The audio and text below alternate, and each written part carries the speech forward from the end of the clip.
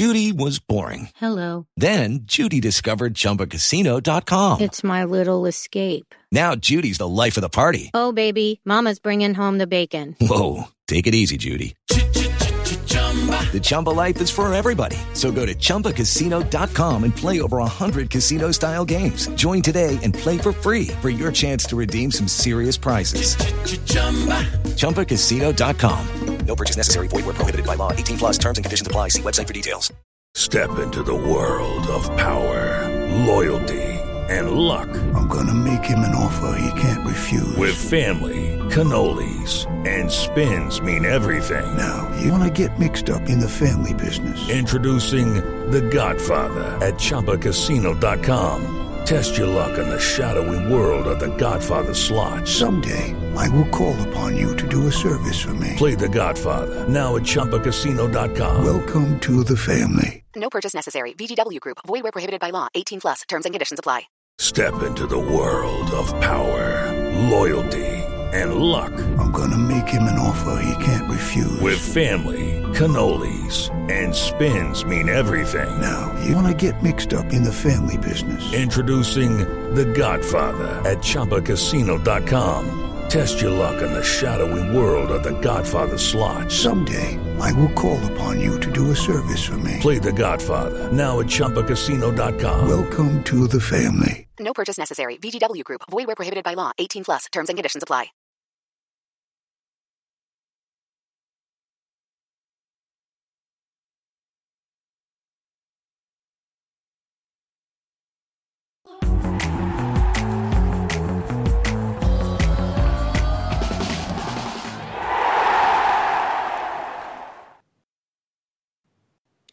Hello, welcome back to the Villa View. It's time for the post-match pint in association with Purity. Bit of a different setup today, that there's four of us on the screen, one for every Southampton goal.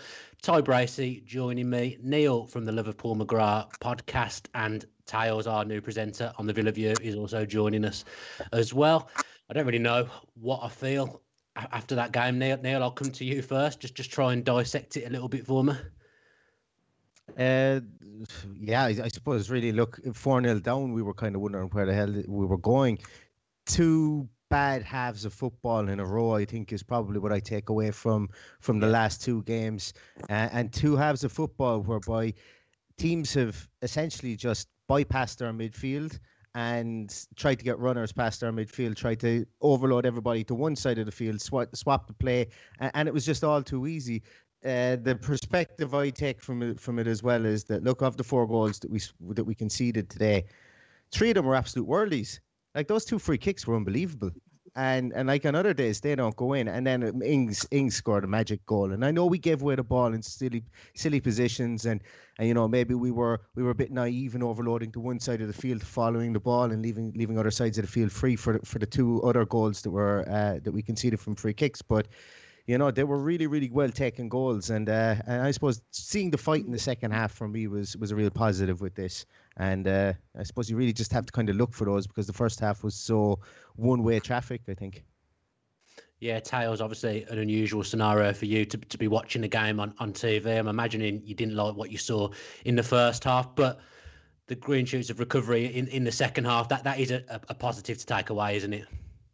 Well, I echo Neil's point, really, that, you know, two slack halves of football, one against Leeds, one against Southampton, has lost us the games, really. Second half, I thought we were great. I thought we created chances, made their keeper make saves. But first half, we just gave ourselves too much to do. I think we gave away 3. One thing I know for a fact, when you're setting up against Southampton, is the manager would have said, keep free kicks around the box to a minimum, because Ward-Prowse can do exactly what he can do, what he's done today.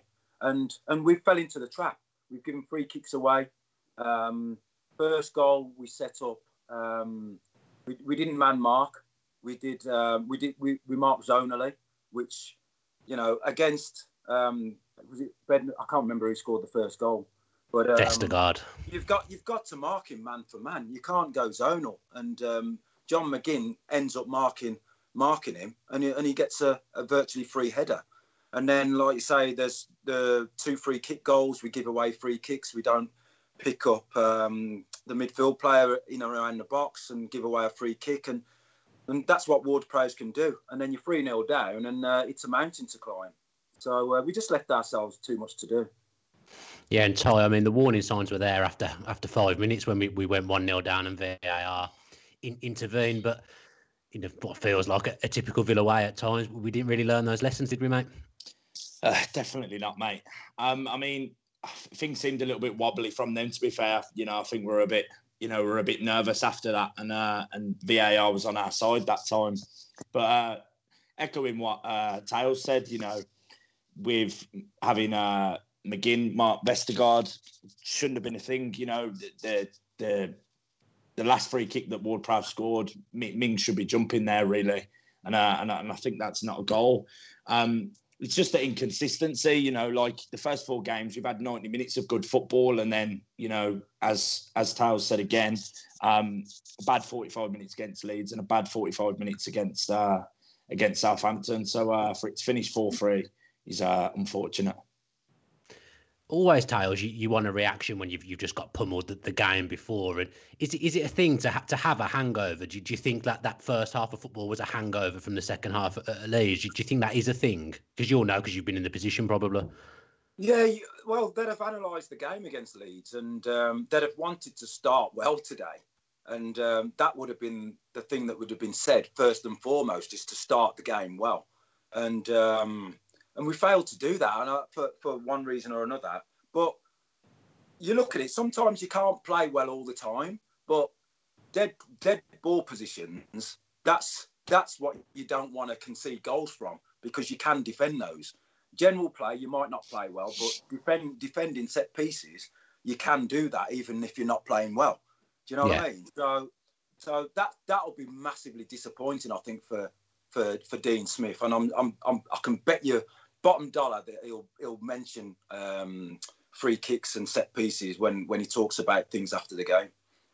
Because essentially, Neil, we went back to basics after the lockdown period, because we were conceding a lot from set pieces, we were conceding a lot of goals in general. But across the last 2 games, there has been signs of those old bad habits creeping in. And the 8-game unbeaten run, Neil, we didn't concede first. Suddenly, again, we've conceded first today, and we've gone on and conceded 2, 3, 4, just like we conceded 2 and 3 against Leeds. How worried are you about that? I'm not really too worried. I think this team, even in the start of the season, we saw that this team has been set up to counter-attack. Even when the first time I was on with you guys after the Fulham game, we did a lot of counter-attacking in that game. We let them have the ball with Kenny Tete down the right-hand side, and we let them attack us, and we picked them off on the break. In this particular game, though, and the last 2 games, we've been forced to basically take the play to the other team. That's probably the most worrying thing I find here, is that where was our plan B? And I think in the second half, we showed where our plan B was, because in the first half, what we saw was when we were forced to take the game to Southampton, even though they were piling forward every time they got the ball, people like John McGinn were pulled out of position. And what's happened since the breakdown really is that McGinn and Douglas Luiz have formed a nice little wall in front of Mings and Konza. But if we're trying to take the game to the other team, when we're counter-attacking, that's fine. When we're taking the game to the other team and we get pulled out of position there, it's quite obvious, I think, at times. But in the second half, we kind of went back to basics, as you say, and I saw John McGinn getting on the ball an awful lot more. He wasn't following around James Ward-Prowse as much as he was in the first half, and I think maybe that's the job he was given to do, and it kind of just pulled him out of position slightly. The goals that we got in the second half, we had to work very hard for, and Trezeguet popping up at the back post as well could have got at least one more goal from there. That diving header was fantastic, and his volleys were very good as well. But from the defensive point of view, I think that we saw a small bit more structure, especially in kind of the setup in the midfield and how it kind of helps Tyrone Mings and Konsa, because they want to play the ball, and they want to be in a position with the ball where they can win the ball and play it. And if those 2 guys are out of position in front of them, they don't have that outlet to let the ball off in front of them, and also they don't have that outlet to set themselves when teams are breaking at them at pace. So that was my view on it. I'd be interested to hear, maybe even Ian, I'd be interested to hear your view on it, considering that that would have been a position that you would have found yourself in before. Well, myself and Dan have had countless conversations about you know, people always tend to look at the defence and say, "Oh, we're not defending well," but it's what's in front of them as well.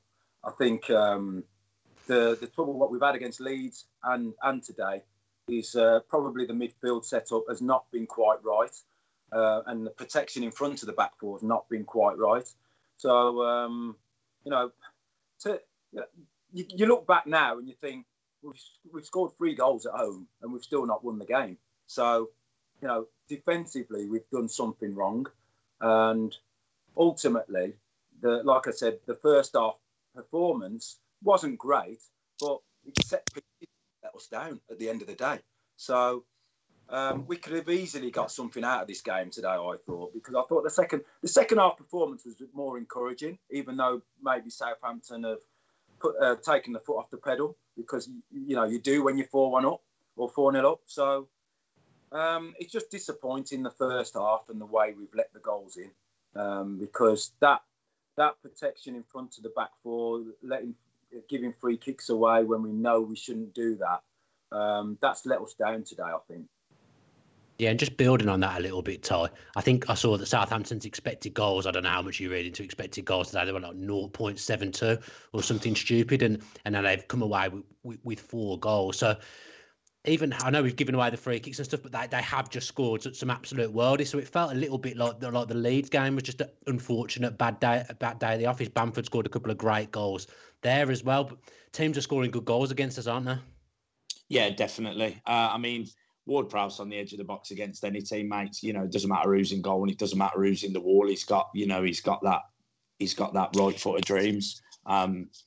I don't think it would matter who was in front of him, you know, but, you know, the Matty Cash handball, I mean, in a way, I can kind of see why he's done it, because I think it would have been Walcott who would have been one-on-one. You know, I assume that was, I don't know if he's done it on purpose or, you know, he's seen himself, he's in a vulnerable position and thinks, okay, I'll take one for the team here and take a yellow. I'm unsure, but, you know, when it was 4-1, I was feeling pretty down. When it was 4-0, I was feeling terrible. But what I took from it was, I mean, Trezeguet could have scored a hat-trick, mate. You know, the keeper was outstanding. You know, you could see it was frustrating him that he weren't, you know, he found himself in the right place at the right time, and he's used to finishing in those positions, you know, so to have 3 chances. The positives I've took from it is that we've still got 3 goals in us in a game, you know, and that's important. It's just, you know, is it the defensive side we need to tighten up on? You know, Ings' goal was great, but it's all from set pieces. So I assume, you know, it's something that we've got to be a lot more wary of, is the set piece side of things, most definitely. And guys, I'd love to see the stats on how many saves Martinez has had to make today. I was about to ask you that. He hasn't made any saves in the game, I don't think. Not one. Their goalkeeper's made far more saves absolutely than ours has. So, you know, I think going forward, we're not too bad, but it's just that concentration bit where we've let ourselves down today, I think. I mean, the goalkeeper, to be fair, Martinez, I don't think he can do anything about any of the goals. I was obviously talking to you in the WhatsApp group, Tales, and maybe saying he was a bit far over the one side for the free kicks. Sometimes you just think, you know where Ward-Prowse is going to go. Should the goalkeeper just stand in the middle of his goal? Oh, mate, Ward-Prowse has got it in his locker to put it either side. Definitely. And goalkeepers pretty much have to guess where he's going to go. So the sides he's gone today, Martinez would have thought, I want to be in a position where I can try and save it if he does go that side. Yeah. But he's still got to take care of his side where he's supposed to save it. Do you know what I mean? So it's tough for a goalkeeper when you've got the quality of Ward-Prowse up against you, because you just don't know which way he's going to go. Yeah. I was even thinking for that second goal that he had, because it was right on the edge of the area, is there anything to be gained by having a line on the penalty area and having your wall? Because, like, why not drop 2 people back on the line? Why not drop 2 people back on the post as if it's a corner? One thing I can add to that is Mr. Bosnich, when I used to play with him, we always used to have the debate of whether we should have a wall or not, because a lot of goalkeepers would back themselves to save a shot from 22, 25 yards. Do you know what I mean? Without a wall.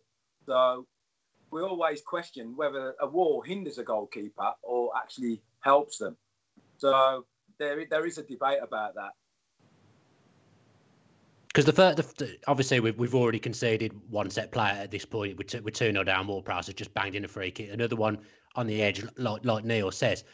I'd have thought putting a man in the corner would have been sensible because it would have completely eradicated him being able to go. I mean, he's put it right in the corner. He's hit the side netting with it. It's a beautiful free kick. But just having that man on the line would have made him think about maybe going the other side where Martinez is standing. Are you surprised that after already conceding one, that they didn't try something different for the next one? I don't know. Sometimes you just set things up in training, and they'd have practiced for that. So they'd have come to a decision: do you have a man on the line or not? And obviously they've gone for not having one on the line. But like you say, the second one, certainly, I think if you had a man on the line, they'd have just headed it away. But it's things that these are decisions you make, and sometimes they go through and sometimes they don't. So. Yeah, I mean, it's fair to say a Ward-Prowse free kick essentially is a penalty for anyone else in that game. The way it's gone, let's just focus on Villa a little bit. But Dan, the one that frustrates me the most is the first goal, because that sets the tone for the rest of the game. And we've set up stonily when somebody should have been picking up the big man. Do you know what I mean? So if I'd have been, in my day, I'd hate to say my day, but one of us would have been picking him up for sure. Yeah, I mean, there's nothing McGinn can do, is there? He is simply not going to win a header against that goal. Grow a foot, maybe. Grow a foot, maybe. Yeah, get a ladder. It's difficult. I suppose you're right, Towers, because that going 1-0 down, it completely changes the game going behind. As we've seen, when Villa go ahead, we tend to win. If we go behind, we tend to go on to concede a few more. Neil, Villa had to adapt early on in the game as well, because Traore, who got the start over Trezeguet, ended up going off after about half an hour. Trezeguet actually is one of the ones who comes out with real credit for me for that game. I thought he was really good now. Yeah, it was. I was actually looking forward to seeing the battle of the Bertrands down that right hand side, but it never really materialised because we didn't get a lot of ball down there when Bertrand was actually on there, when Traore was on there, and I'd love to know what happened, because it seemed really innocuous, and that's a bit worrying, because when you have a guy like that that's essentially being labelled as our auxiliary second striker in a pinch, and obviously an attacking fair player there, and he's gone out of the game on a non-contact injury, where you would be expecting we won't see him for a couple of weeks. But it was something that kind of like Trezeguet's work rate is fantastic. Bertrand Traore wasn't on long enough for me to make any sweeping statement about his work rate. I don't think he did anything wrong in the game as such. He certainly wasn't the reason that we were 3-0 down. But when Trezeguet came on, there's a lot of things in it. His familiarity with the system, his familiarity with playing up and down that wing with Matty Cash, probably just gave a little bit of a shot in the arm to Aston Villa, allowed them a small bit more stability, and players probably were a bit more comfortable playing it into him going forward, because they had played with him for majority of last season and the first five games of the season as well, so they knew what they were getting from Trezeguet, and it may have allowed a defensive restructure, a reshuffle from our internal midfield as well. So as I say, he comes out of the game with a lot of credit for me, and as Ty said earlier on, he could have had a hat-trick. Yeah, because I mean, you really like Trezeguet, don't you, Ty? You got him on your back of your shirt last season, I think, if I'm correct in saying. But he gives us something different, because he popped up a few times at that back stick, and on another day he does score at least one goal, doesn't he? Yeah, definitely. I mean, I think as Neil said, I think Traore is definitely, it's going to take him time to find his feet in the Prem. I know he's been there before, but time and football changes. Tails, correct me if I'm wrong, but how modern football is now versus to when you played. Everything feels. No, I know, but football feels a little bit different now, and there's a lot more, like winning free kicks and stuff like that. I feel like there's a lot more to football now, and I think Traore, it's going to take him some time to find his feet. And it's good that Trezeguet's got that competition, because he's come on and you can see that he's hungry for that right wing spot, and he wants to cement his place in the team. As Neil said again, he didn't do anything wrong, and he was fairly quiet over the right side. But I'm really happy with Treze's work rate at the minute, to be fair, mate. Yeah, and Tails, the balance of the midfield was obviously a struggle for us at times. I thought Barkley and McGinn had off days, if I'm being perfectly honest. If you're Connor and Nakamba and you're sat on that bench and you're not getting a run out across the last 2 games. I mean, Connor's got a goal and assist, and then we've not seen him for 4 games. He hasn't had a minute. How frustrated would you be sat on the bench if that was you? Yeah, you'd obviously be frustrated because we're losing games and you're not in the team, you're not getting a shout. So you would be frustrated. I think it's obvious for everybody to see why John McGinn and Barkley play, because they've got that little bit more quality. But, when they're not quite doing it, for me, defensively, they're not doing it defensively. Because I think going forward, we're okay. But yeah. Defensively, like I said, it's not just about the back four; it's about what's in front of them as well, and it's got to have the right balance. So, at the moment, but then I keep going back to the set pieces, and is that the midfield's fault? I don't know. Because we're just giving free kicks away in the wrong areas, and that's cost us today. So. Against Leeds, it was a different story because I thought we just got overran midfield-wise as the game went on. Leeds just overpowered us in midfield, I thought. But it's just different games and different players up against you. It's just difficult sometimes. And I just thought defensively we were found a little bit wanting today. Yeah, because observation I made in the first half, which is obviously where we've conceded the 2 free kicks. In the Leicester game, McGinn and Louise, it felt like they were sitting, Barkley playing as a number 10, same as the Liverpool game. In the first half against Southampton, I was watching when we had the ball on the attack and McGinn's in the box, Barkley's drifting around all over the place. Jack obviously likes to drift in from that left-hand side. Traore is a forward-thinking player.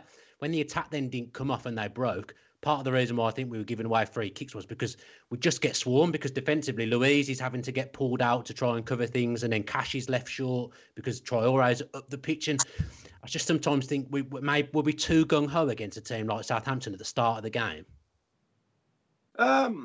I don't know. Like I said earlier, I think they just probably wanted to start the game on the front foot and start the game well after the Leeds game.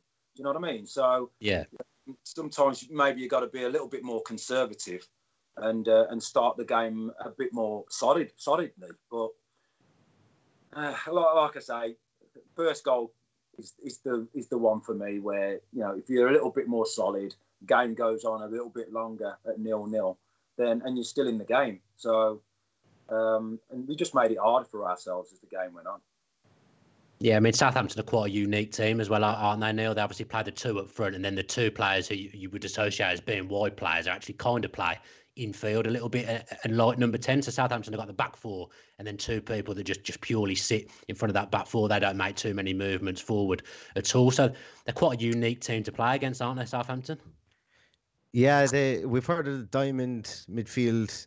They play the box midfield. It's literally it's a square in the middle of midfield, and Ralph Hasenhüttl, who interestingly enough, should I say, I was speaking to a Southampton guy from a Southampton podcast, and he told me Hasenhüttl means rabbit hutch in German, by the way, just in case anybody wants. I was waiting for your random fact of the day, Neil. It's not a show about your random fact of the day, mate. I'm glad you snuck that in.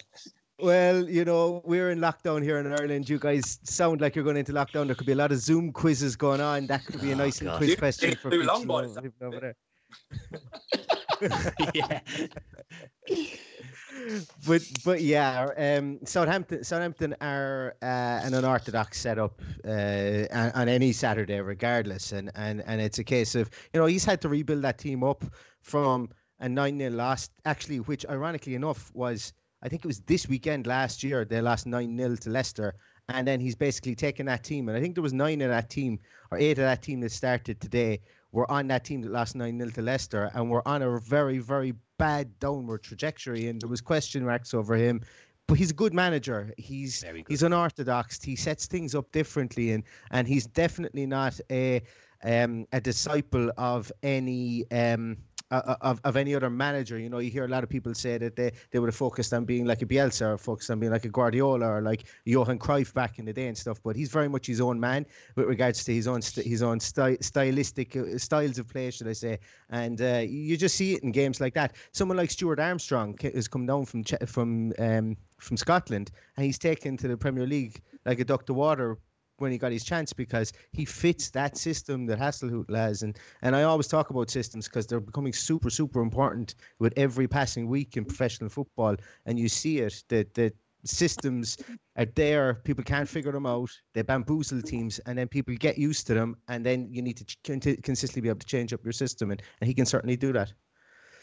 Yeah, because actually, Taz, when you were playing, Villa were one of the few teams I remember playing 3 at the back in the Premier League. Not many teams were doing that at that point when Brian Little implemented that. Did you ever feel that gave you an advantage?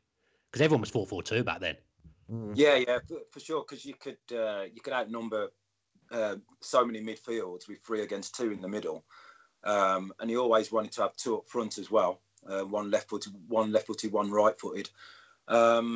And it worked for us because it worked with the personnel that we had. So, we could always, we had good wing backs as well who could get up and down, and it's something that we worked really, really hard on. But and we were good at it. But systems as it's always been a factor in football. It's not just a new thing. Do you know what I mean?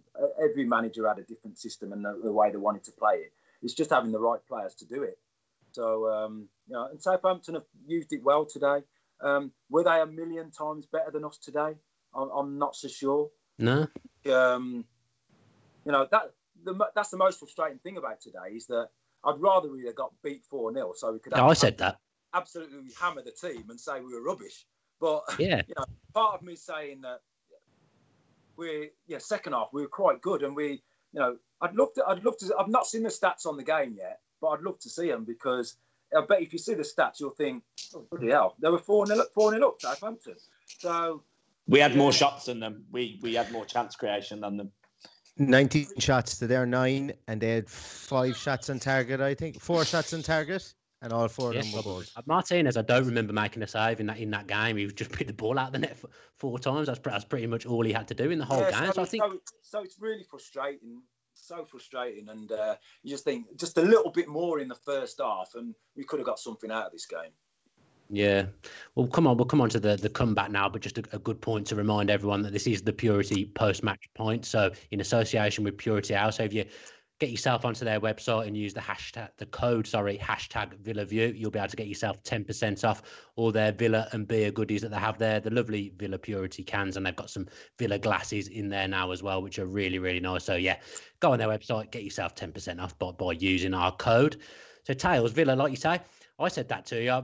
I'd have rather got battered. I feel almost more annoyed that we've ran them so close in the end. I remember having a similar feeling against Sheffield United, that game when it was 3-3, thinking, I feel like I'd have rather have just lost because they've annoyed me that they've only started to play with 10 minutes left. And it did seem to take going 4-1 down for us to get ourselves into gear. But we did well. It's good to see Watkins on a score sheet, albeit a penalty, because that's a slight concern that I have is in the last few games, probably last 3 games, there's not really been much service for him, has there, Tails? No, I was hoping you'd say that, actually. I thought you were going to say, he's not got on the score sheet, but he's not had the service. We've not been making chances for him. So it's not like you can say Ollie Watkins has been missing loads of chances because he's had none. But, there was a little bit of a set-to between them, and I thought Jack wanted to take the penalty at first. Yeah, he picked the ball up. Yeah, but he took it. It's a great penalty, and it's good to see him on the score sheet because he's in my fantasy league team as well. And mine. Me too. And he was my captain this week.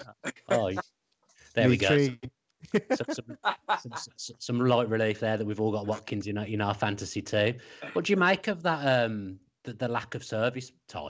Because he's not like he's missing chances. He's literally, I don't remember him missing a chance across the games. No, I agree with you, mate. And it was the same problem with Wesley last season. Everyone was really quick to criticise him, and the problem I found with him was that the service. He's always in the right place at the right time, but Southampton weren't bad defensively, really. They defended really well, and they kept Watkins under wraps. But, the balls that were floating in were either going to Trez on the back post, or the keeper was coming for them, or they got Vestergaard there, So we had a lot of balls going in over the top, and, Watkins isn't the biggest striker in the world. And when you got units like that in defence, it's always hard to get goals from balls over the top when you've got a striker who isn't, the size of Vestergaard.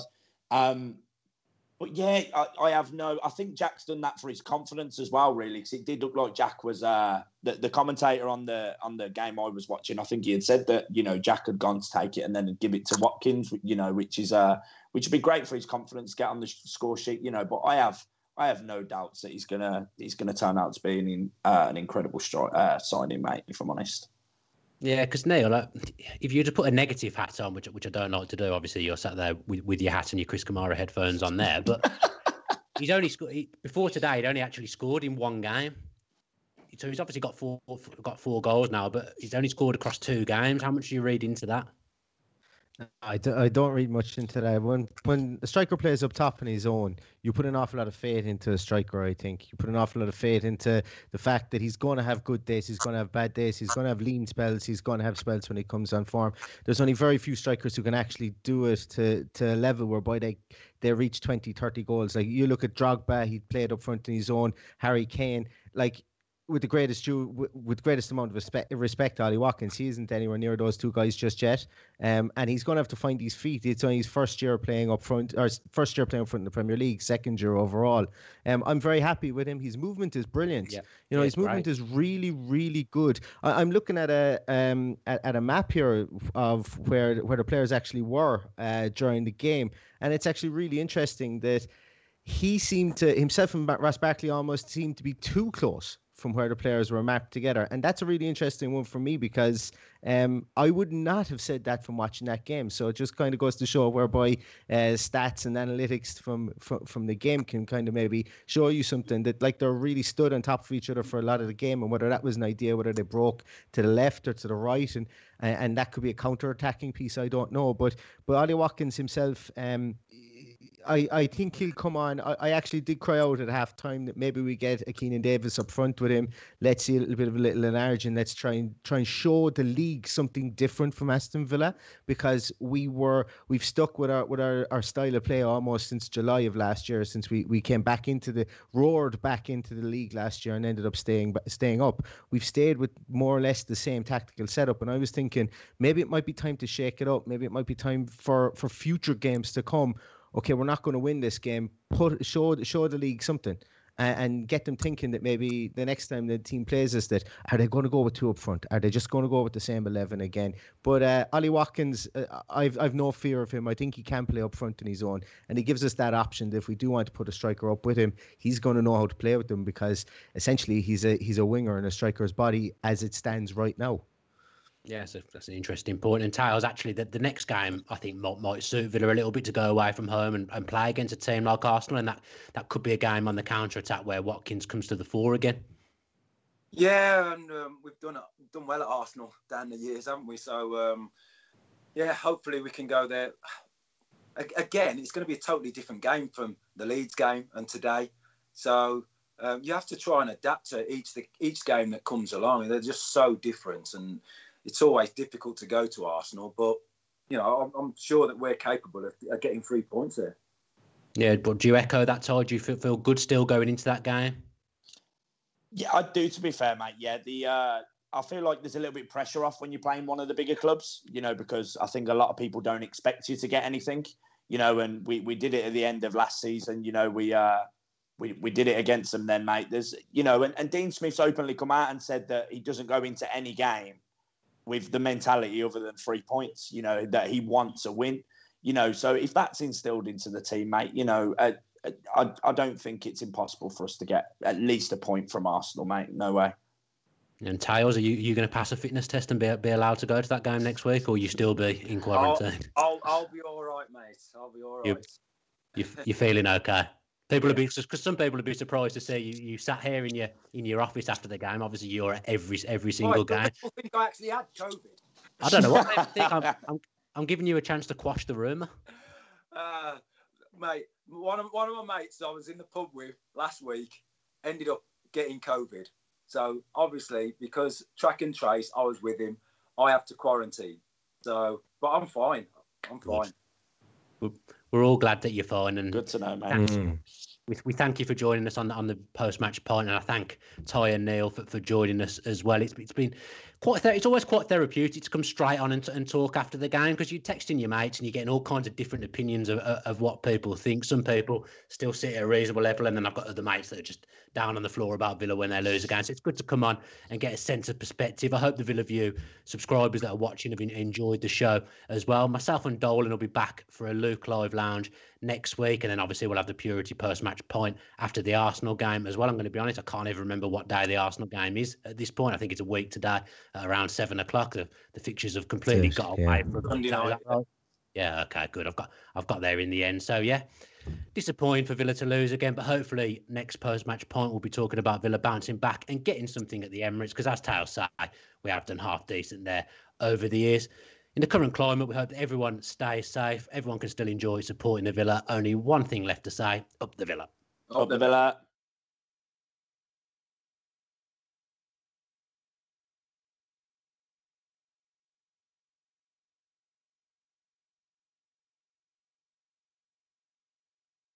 Sports Social Podcast Network. Mom deserves the best, and there's no better place to shop for Mother's Day than Whole Foods Market. They're your destination for unbeatable savings, from premium gifts to show-stopping flowers and irresistible desserts. Start by saving 33% with Prime on all body care and candles. Then get a 15-stem bunch of tulips for just $9.99 each with Prime. Round out Mom's menu with festive rosé, irresistible berry chantilly cake, and more special treats. Come celebrate Mother's Day at Whole Foods Market.